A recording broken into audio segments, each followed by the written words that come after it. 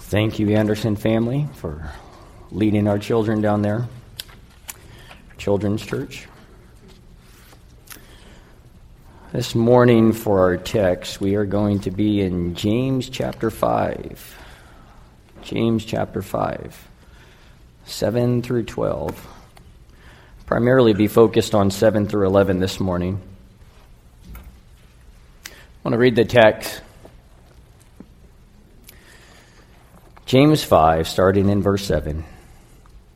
Be patient, therefore, brothers, until the coming of the Lord.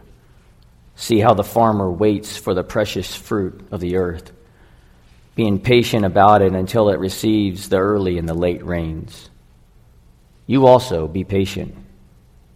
Establish your hearts, for the coming of the Lord is at hand. Do not grumble against one another, brothers, so that you may not be judged. Behold, the judge is standing at the door. As an example of suffering and patience, brothers, take the prophets who spoke in the name of the Lord. Behold, we consider those blessed who remain steadfast. You have heard of the steadfastness of Job. You have seen the purpose of the Lord, how the Lord is compassionate and merciful. But above all, my brothers, do not swear either by heaven or by earth or by any other oath.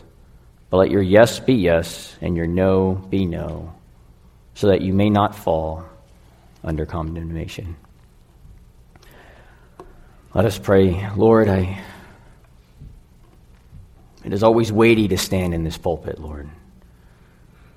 There is a heaviness of preaching your word, Lord, the responsibility. I know even today, as maybe some are not here due to physical sickness, but maybe some are not here due to just the emotional sickness of pain or depression that plagues our world. Lord, that in this time there is much that is going on, and we don't understand it all. Various sickness, darkness, and it seems so weighty that we can't even bear it, Lord. Oh, Lord, great is thy faithfulness. Great is thy faithfulness. Lord, I pray that in the preaching of your word, in these minutes that you give us, Lord, we would see that you are with us in our suffering, Lord. To you be glory this morning. In Jesus' name, amen. When I think of suffering, and I was called by Joel on Wednesday or Thursday to fill in for this Sunday, the Lord led me to this text. It's something that we all undergo or will be undergoing, and it's not hiding anywhere these days. It's ever before us. And you know, sometimes when I look at suffering, I think it's good to look back. It's good to look back. I'm reminded during our nighttime devotions, Ashley will read from a book every now and again. It's called Trial and Triumph. Richard Hanula, short biographies of faithful saints. And in that, we learn of what these saints had to undergo. A story struck me a couple weeks ago when she read of John Bunyan. Many of you know him, 17th century pilgrim, most well known for Pilgrim's Progress. After his conversion, he continued his trade. He kind of worked with, and that the terminology they gave back then as a tinker, kind of working with cutlery, metals, various things. As he continued in that trade, he also went out as a preacher. I'm going to read you a little portion from Trial and Triumph about John Bunyan as his time spent as a traveling preacher. So during this time, he was going out to preach somewhere. These were the circumstances before him. At this same time, King Charles II pushed through laws forcing everyone, regardless of conscience, to worship as the Church of England directed. The king did not recognize the nonconformist preachers, those outside the Church of England, like Bunyan, as true ministers of the Lord. On November 12th, 1660, Bunyan rode out to preach at a country farmhouse nestled in a field of elm trees. Upon entering the cottage, the people did not greet him with their usual joy, but with anxious looks and warnings of danger. For word had leaked out that a justice of the peace had issued a warrant for Bunyan's arrest should he attempt to preach. Members of the congregation urged him not to go ahead with the meeting. "Brother," one man said to Bunyan, "do you think it wise to proceed with the meeting? Perhaps we should call it off for another day." "No, by no means," Bunyan said firmly. "I will not be stopped. Neither will I have this meeting dismissed for this. Come, be of good cheer, and let us not be afraid. Our cause is good. We need not be ashamed to preach God's word. It is so a work that we shall be well rewarded if we suffer for it." People filled the farmhouse for the service, and Bunyan began with prayer. With Bible in hand, he was about to begin his sermon when the doors burst open, and the constable and his men entered. Waving the arrest warrant, the constable ordered his men to seize Bunyan. As they led him away, he called to the people, "It is a mercy of God to suffer for doing good. Better by far to be the persecuted than the persecutors." It was after that moment Bunyan would spend the next 12 years in prison, faithfully serving the Lord. I look at that and I see the faithful saints. And here in our text this morning, we see James, our author, the half-brother of Jesus. He's writing to a group of Jews. They have been dispersed. He opens up the book. The 12 tribes have been dispersed. And they're undergoing a persecution. And how do we know this? Well, I will read quickly through 5 verses 1 through 6 to see what type of persecution they were undergoing. Starting in verse 1, "Come now, you rich, weep and howl for the miseries that are coming upon you. Your riches have rotted, and your garments are moth-eaten. Your gold and your silver have corroded, and this corrosion will be evidence against you and will eat up your flesh like fire. You have laid up treasure in the last days. Behold, the wages of the laborers who mowed your fields, which you kept back by fraud, are crying out against you, and the cries of the harvesters have reached the ears of the Lord of hosts. You have lived on the earth in luxury and in self-indulgence. You have fattened your hearts in a day of slaughter. You have condemned and murdered the righteous person. He does not resist you." So here's this condemnation against the rich. Many believe the spiritual leaders who were really taking advantage of the poor. But the poor were the righteous, the group that James is writing to. And we see that these poor were the mowers of the field. They were the servants. They were serving the rich. They were the ones that were the harvesters. But as the rich lived in luxury, they continue to persecute the righteous, even to the point of condemnation and murder. And the poor cry out, and their cries had reached the ears of the Lord. James tells the worldly rich that their condemnation is due, that it is coming. It would be very similar if you're familiar with the book of Isaiah. If you read chapter 10, verses 1 through 4, it's the same similar condemnation that gives for this group of people. It's the lawgivers.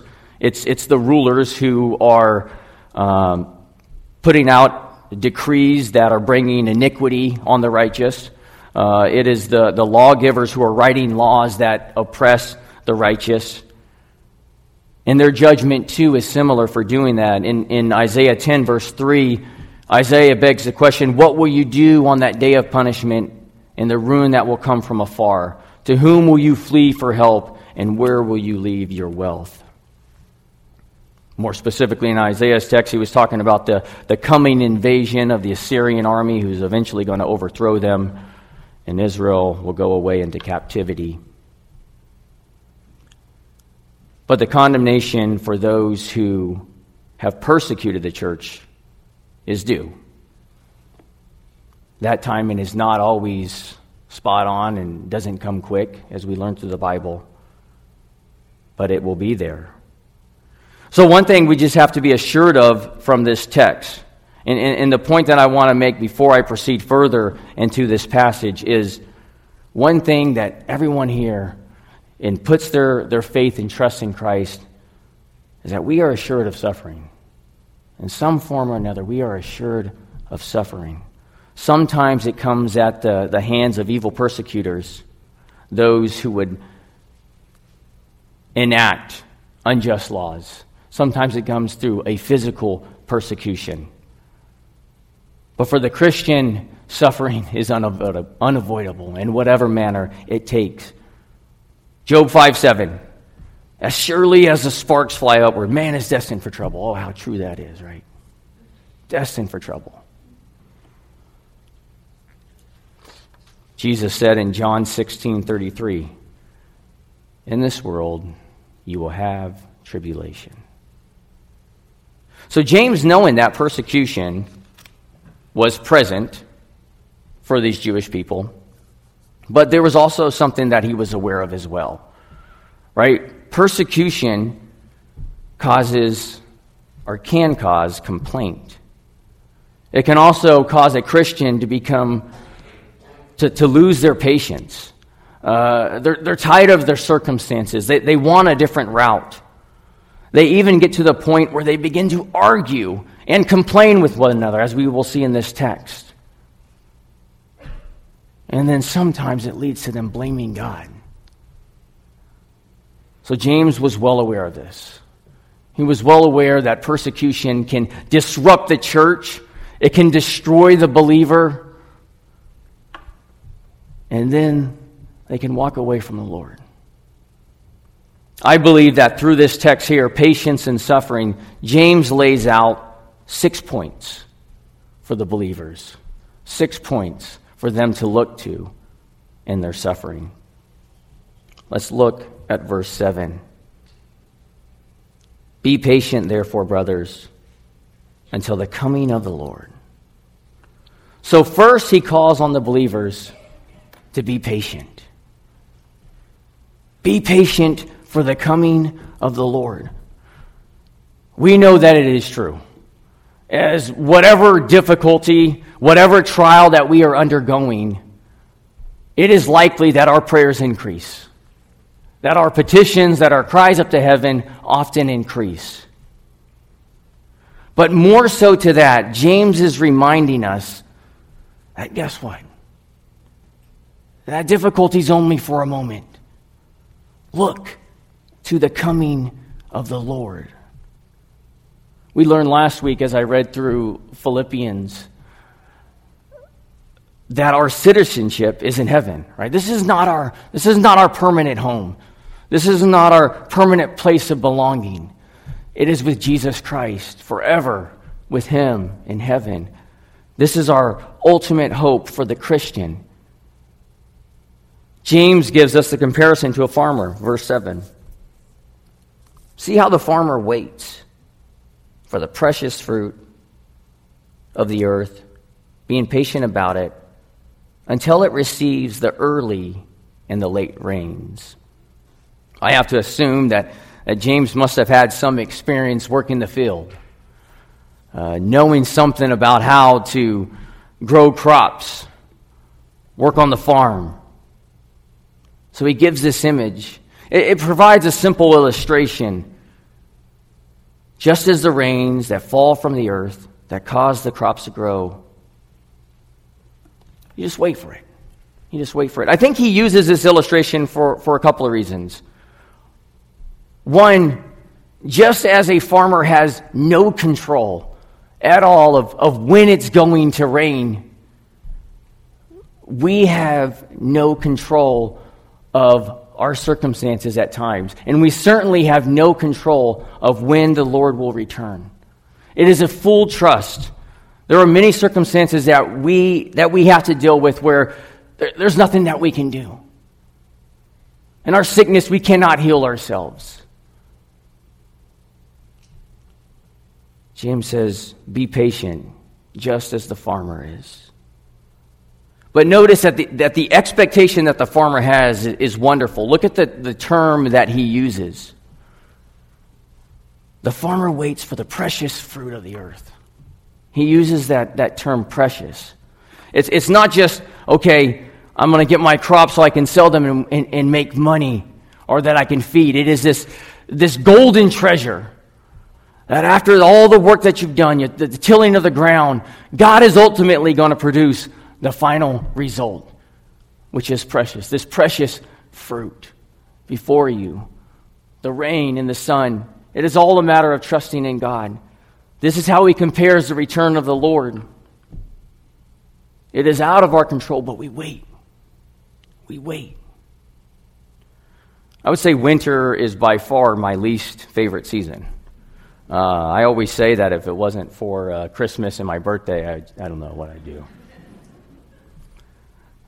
But in the midst of winter, there's a couple of things that get me excited about the coming spring season. As I fight the doldrums of this sometimes depressive season, I long to hear those words, pitchers and catchers report. If you are a baseball fan, you know what I mean. But there's also something else that is exciting. My favorite flower is the tulip. And ever since being in Washington for the past 20 years, I know it's unique to this region. And blessed with the property we've had for the past couple of years, I've been able to plant a couple of those bulbs. And typically an earlier flower, right? Earlier spring. Daffodils even earlier than that. And I was out there with my daughter a couple of weeks ago. And I said, Esme, come here. And you could just barely see it, like out of the ground, just the smallest hope of growth. Like, it's going to be a beautiful flower, maybe late winter, early spring, but it's going to be there. It's that expectation, right? You see that the Lord is good to us. There is this coming hope that is going to be so beautiful and so glamorous that we can't even picture it. And the most picturesque hopes that he grants us here on earth, the beautiful sunshine, the views of Mount Baker, the beautiful tulips that bloom in the spring, aren't even going to compare. But he gives us those signals of hope to look to. Look to the Lord's return. James is saying this, that the dark times will pass. The days of the glorious and beautiful arrival of our coming King will one day be here. Romans 8:18. For I consider that the sufferings of this present time are not worth to be compared with the glory that is to be revealed to us. Point number 2. The judgment of the Lord. The judgment of the Lord. Look at verse 9. Do not grumble against one another, brothers, so that you may not be judged. Behold, the judge is standing at the door. So we know trials are a guarantee. Jewish people are facing trials. And so, what does that result in? At times, grumbling. James recognized this and he says, do not grumble against one another. You know, sometimes those grumblings can happen. One, somebody may see their circumstances are heavier than somebody else's, and they feel that perhaps God is treating them unfairly, or that it's just so much for them to bear, and they see somebody else's predicament, and their predicament is not as heavy, and they just start to complain. And it makes them upset that this is the lot that they've been given. Right? This can lead to not only grumbling, but it can lead to a disunity in the church. And it just, you know that. If you've been around somebody that's complained a lot, Yeah, I've worked various jobs where somebody that's constantly, whether it be whatever the boss is doing or whatever predicament somebody has to, or how early they have to wake up, they're grumbling. You don't want to be around them. But it's contagious to a degree that it starts infecting other people. And then it just creates an organization that it's not healthy, and people become depressed and they start to grumble. So he's calling on them, do not complain or grumble. As Christians, we above all people should not be those that grumble. So James had a motivation to avoid this type of complaint. He said that so you won't be judged. Now I have to flesh this out a little bit more because I want to, he's making two distinctions. Scripture obviously makes two distinctions. First off, if the grumbling is to a point where every circumstance, for every situation that you're in is a constant gripe, that life in general is just horrible and I'm always constantly complaining and nothing is ever well, nothing ever goes my way. If that is the state of where you're at, if life is a constant complaint and gripe, you would have to ask yourself, am I truly a believer in the first place? Am I truly trusting in the Lord for forgiveness of sin and life everlasting? I think James has this view of judgment. This would be somebody who is unsaved. They don't have their sins atoned for. They need Christ first and foremost to renew their mind. These are the ones that would have been in the first category of the persecutors, where their condemnation is due because they don't know the Lord. But the other view of judgment is also, I think the best way that I can explain is just read what Scripture has to say. And James had this in mind. So sometimes, right, Christians, you and I are prone to griping and to complain about various circumstances. Well, this is what Scripture reminds us. I pull from 2 Corinthians 5, verse 10. This is what Paul said. For we must all appear before the judgment seat of Christ, so that each one may receive what is due for what he has done in the body, whether good or evil. Do you know that the believer will stand before the judgment seat of Christ? This is all. Let me detail this a little bit more. Again, I pull from Scripture. 1 Corinthians 3, 13 through 15. Now, if any builds on the foundation with gold, silver, precious stones, wood, hay, or straw, each one's work will become manifest, for the day will disclose it, because it will be revealed by fire, and the fire will test what sort of work each one has done. If the work that anyone has built on the foundation survives, he will receive a reward. If anyone's work is burned up, he will suffer loss, though he himself will be saved, but only as through fire. So James had in mind also the believer's judgment, or the believer standing before God to answer to him, to be accountable for all that they have done. Now, this is not a judgment of condemnation. This is not to be sent away from eternal separation from God. If you are a believer in Christ, your sins are atoned for. You are saved. You will be with Christ in heaven forever, as Scripture promises. But at the same time, we will have to answer for how faithful we have been to what God has entrusted us with. I think this is what Corinthians talks about. What sort of foundation are we laying here on earth? Are we building that with wood, hay, or straw, or for the gold and silver? And I think sometimes that foundation can be built in trials. Is that trial something where we just grumble, or are we just saying, in this trial, Lord, I know you're laying a foundation. I want to lay that foundation in this time of gold and silver. I want to hear those words, "Well done, good and faithful servant." And then also, James reminds us the expectancy that the Lord will return at any moment. At the end of verse 10 here, or verse 9, the judge is standing at the door. It's going to happen any moment.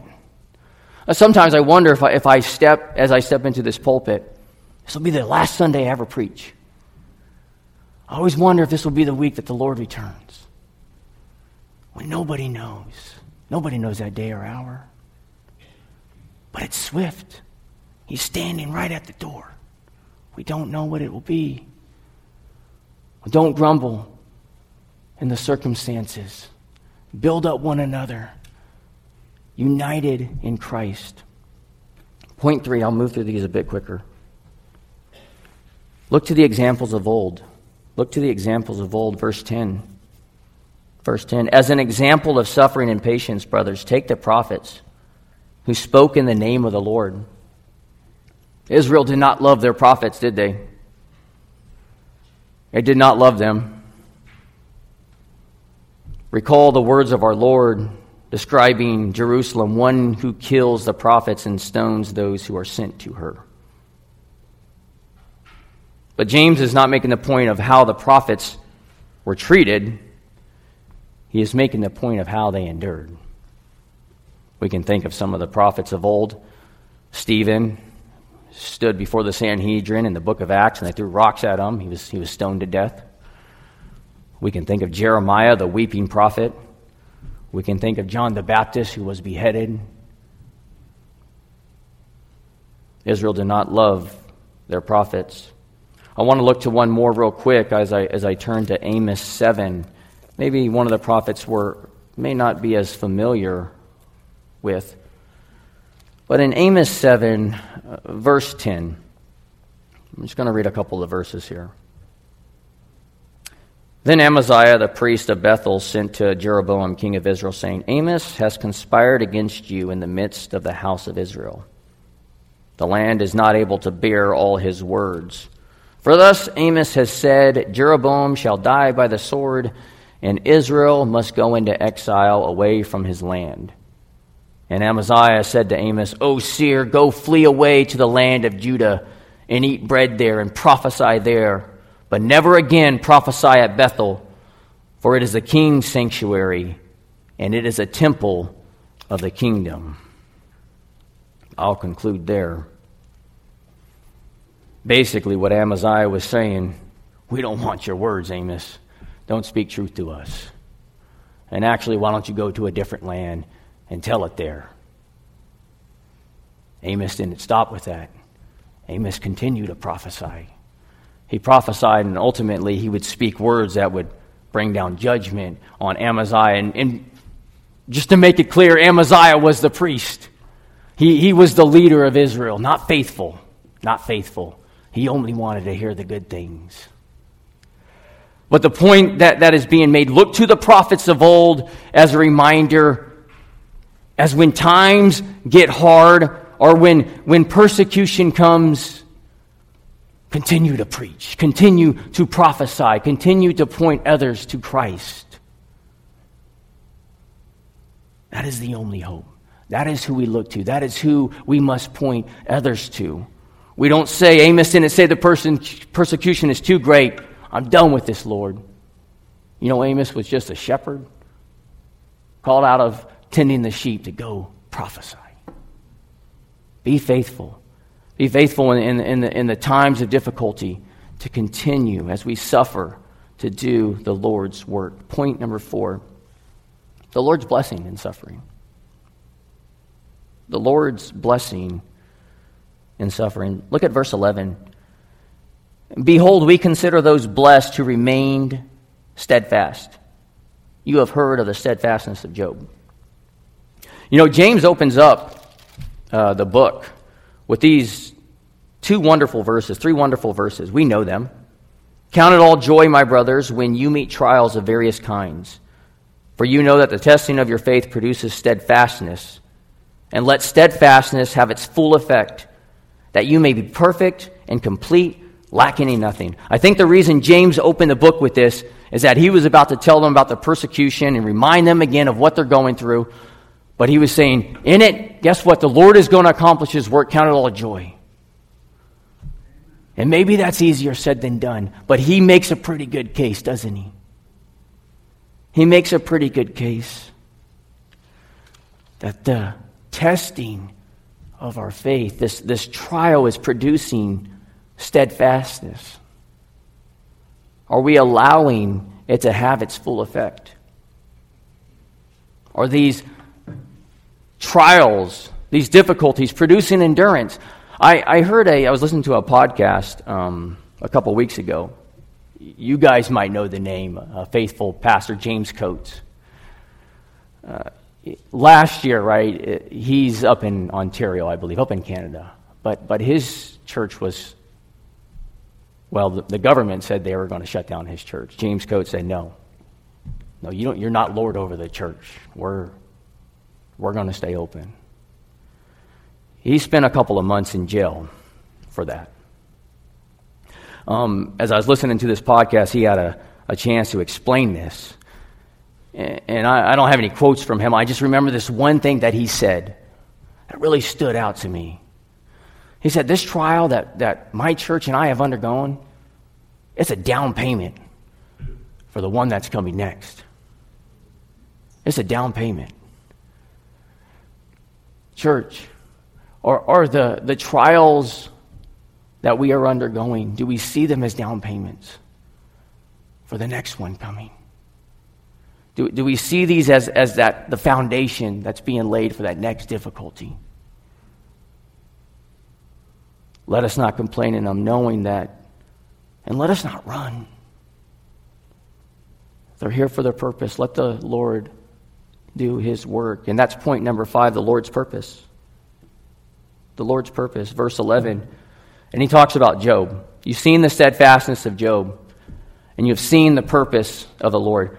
We all know Job, right? He kind of has the corner on suffering. We all point to Job, right? Our suffering's never as bad as Job. And thanks be to God for Job. Right? Just a reminder, he lost his children, his possessions. He was struck with a great sickness. I believe it was leprosy, but he had all these sores and he had to scrape them off with rocks. He was just in this really beat up state. Lost everything. And even in that suffering, right, his wife infamously said, Job, your response should be to curse God and die. So he had this voice at him that just said, just abandon God. In chapter 3, verse 3 of Job, these were his words. You can kind of see his lament. Let the day perish on which I was born, and the night that said a man is conceived. He saw these circumstances. He asked God why. He was confused about his suffering. And then on top of that, he had his 3 wise friends, right? No, not wise friends. Right? They gave him such bad advice. But you know what Scripture said in the book of Job? But after all is said and done, right? But in this, Job did not sin, or he did not blame God. I don't think it's uncommon for us, like Job, to question. It's not sinful to even talk about our plight or to address it. I think it comes in the manner of how we deal with it, the attitude. And ultimately, it must come down to that one big question. Are we blaming God? Or do we know that this is just our present reality? This is what we're in. And I know, even though I don't understand it, it's confusing at times. And I even come to my points of, just as Job, I'm lamenting. Not uncommon. But how do we view it in the end? How do we view it in the end? We know that Job's fortunes were restored. Right? He suffered for a season. But his hope in God was renewed. In the end, it was made well. You know, I don't know if I would be doing my due diligence this morning as I stand up here before you guys to say that all will be well in the coming future. I can't assure you of anything. Of course, you and I see that our world is different. Our nation is different. And perhaps now, maybe more than ever before, there's just the early stages of a slight persecution coming against the righteous, coming against God's people. I don't know what shape that will take. And just like you, I would hope that things would be restored and that things would be like they were. I don't know. But I have to remind you of this very last point number 6, because it is so important. It is so important. Look at verse 11. How the Lord is compassionate and merciful. James ends his point on patience and suffering by saying that the Lord is compassionate and merciful. That means if more upheaval were to happen, more persecution, more trials, more sickness, more difficulty, the Lord is compassionate and merciful. Psalm 103, verse 8, the Lord is merciful and gracious, slow to anger and abounding in steadfast love. In Psalm 103, verse 13, so the Lord shows compassion on those who fear him. Right, even in the midst of great suffering. Even in the midst, and right, suffering and persecution is nothing new under the sun. As Solomon would put it in Ecclesiastes, nothing new under the sun.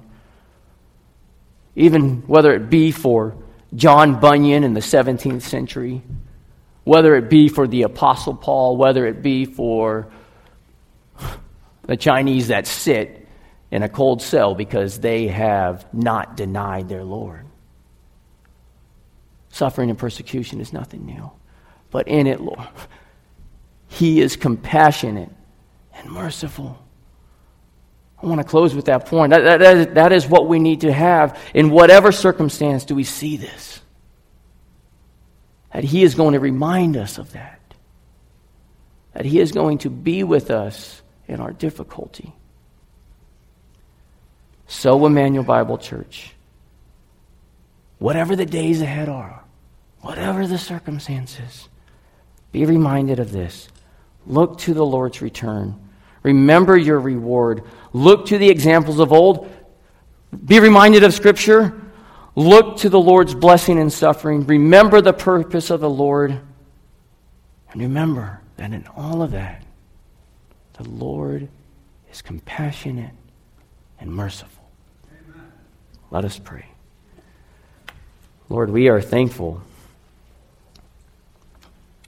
that nothing's new with you. Lord, that you give us enough. That there is no temptation that has overcome us, that is common to man. You give us enough, Lord.